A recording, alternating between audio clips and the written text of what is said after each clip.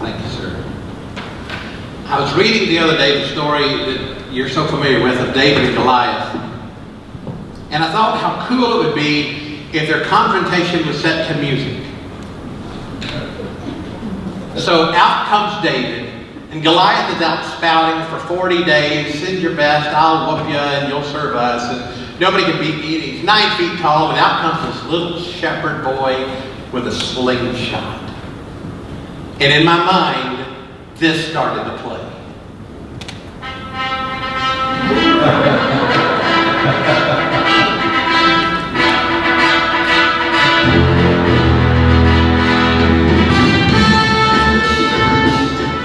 So, do you approve of that? Okay. So then I'm thinking for Goliath, what can you play for a 9-foot undefeated giant? And so I started to think about what kind of a person he had to be, because he'd always gotten his way. I mean, if you're 9 feet tall, the coaches in his school were going to pass it no matter what his grades were. And he got a full ride in college, and Goliath just had it made, and nobody really told him no. And I think he probably perceived that the world revolved around him. And so this is Goliath's theme song.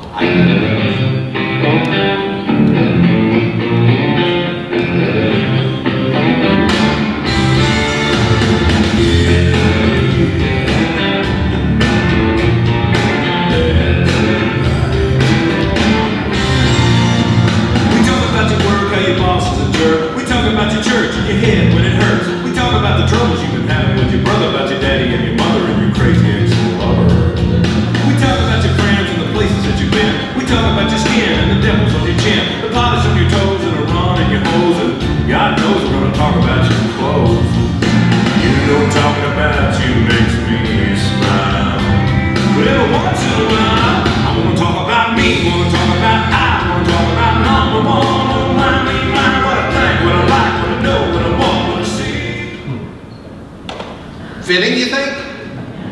I want to talk about me. That's the kind of guy that he was. Until David the rock knocked him down and took a sword and cut his head off.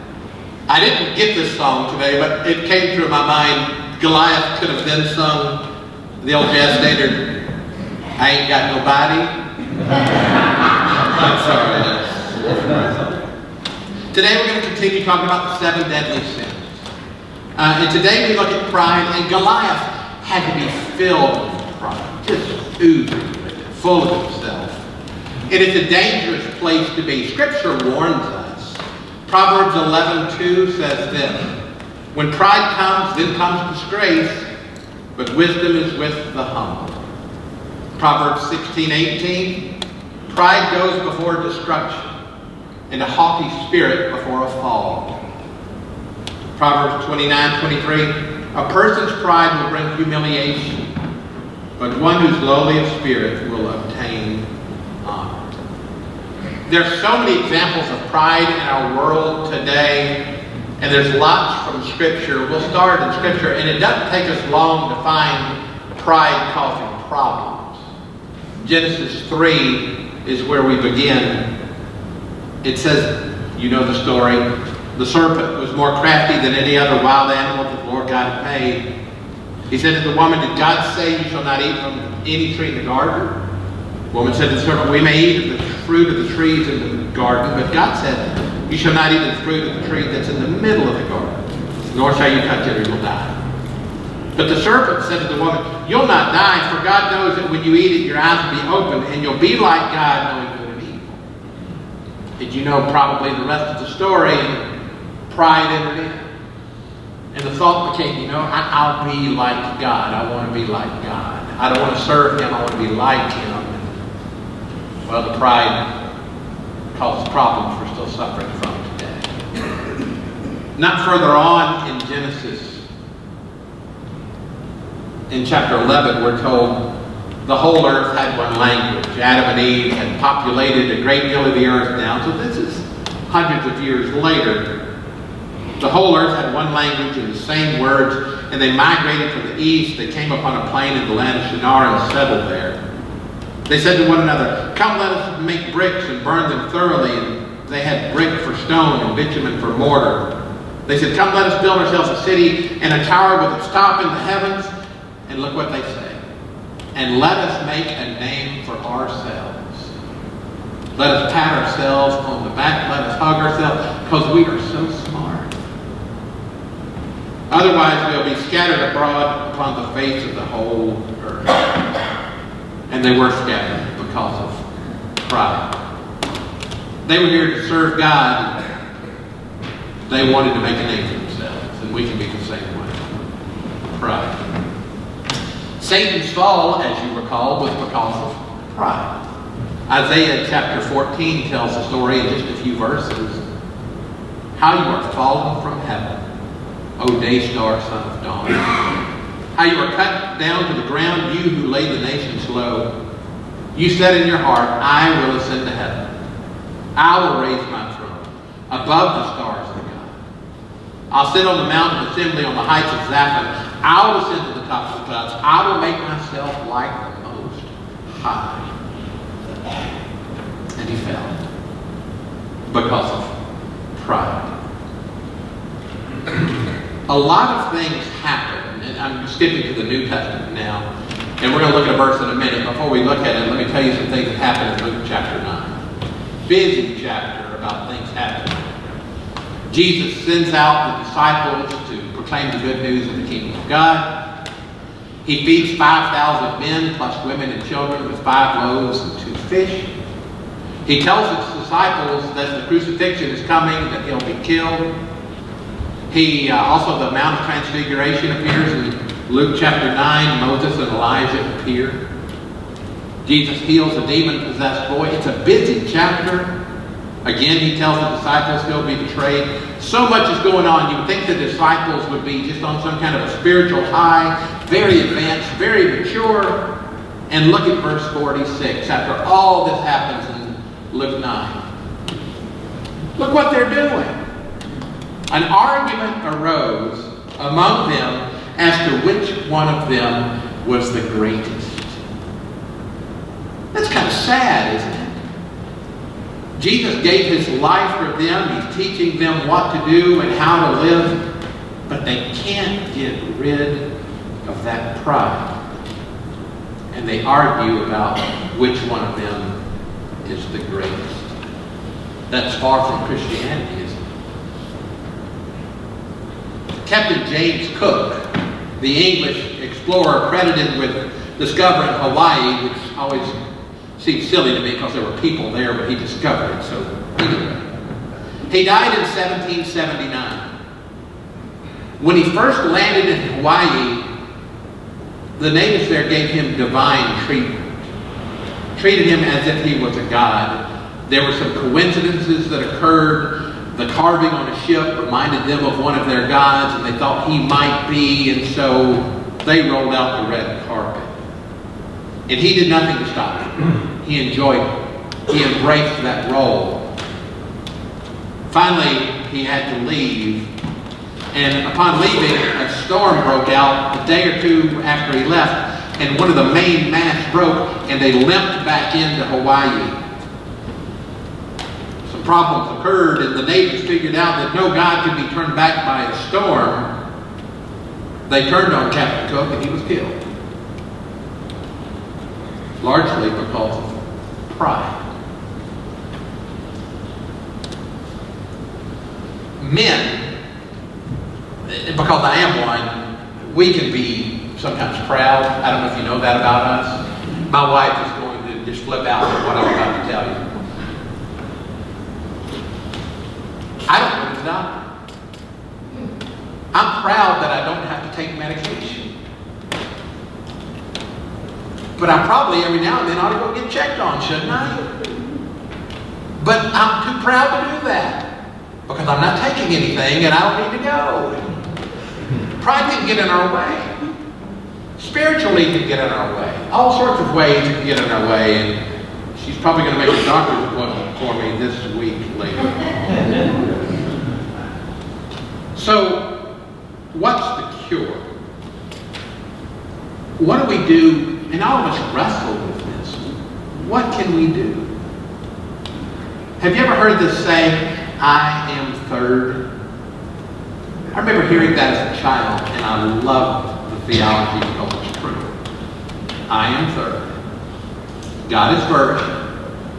Others are second. And I'm at the bottom of the list.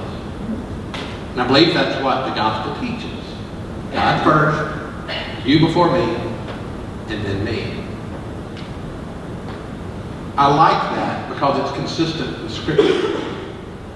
Is it consistent with our world today?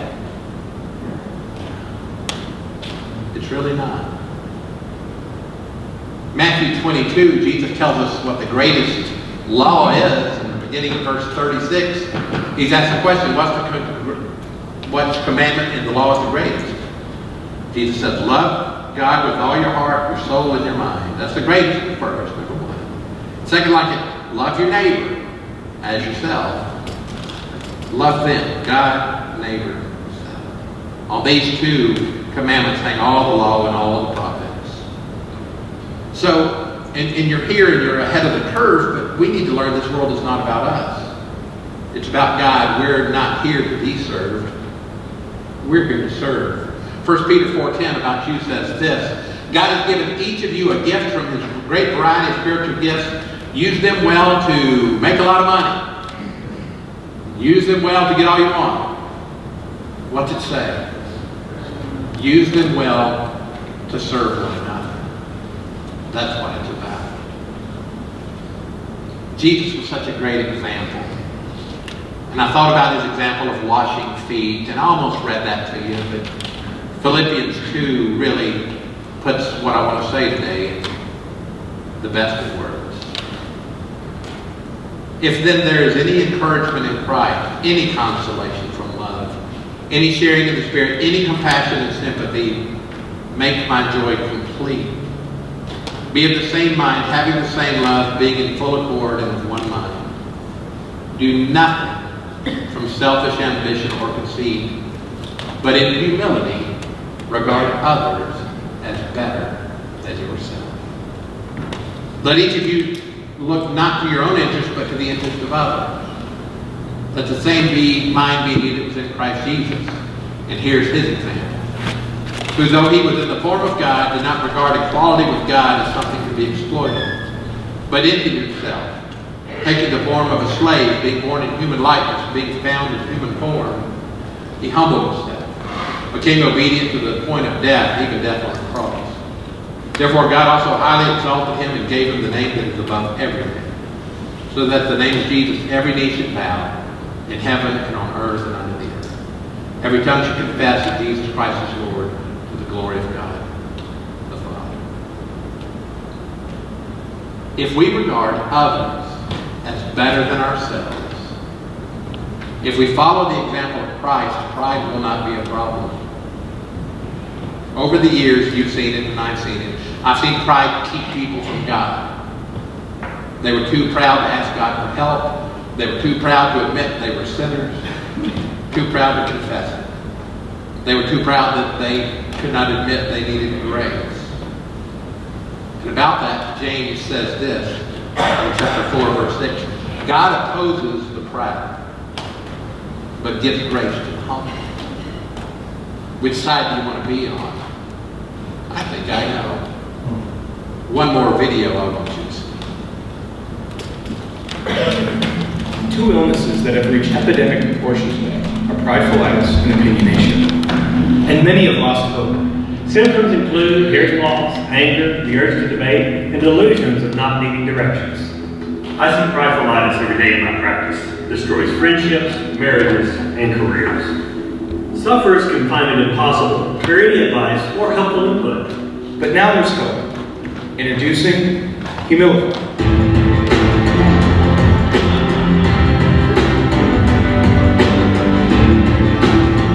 After just a few days on Humilify, I was actually able to hear my spouse again. Humilify saved my marriage. I suffer from full-blown, NAD-resistant pridefulness. Humilify completely cured my hearing and my vision. Humilify gave me hope.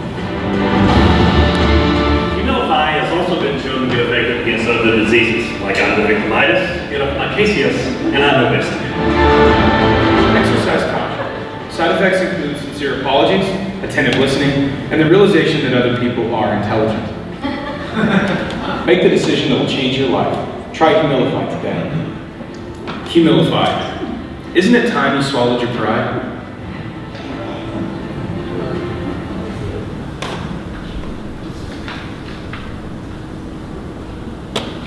Does that apply to the world we live in today? Yeah. You know the truth. And it can change the world. Because Scripture tells us the truth will set us free. Thank God we are free, even from our pride. Let's pray to God.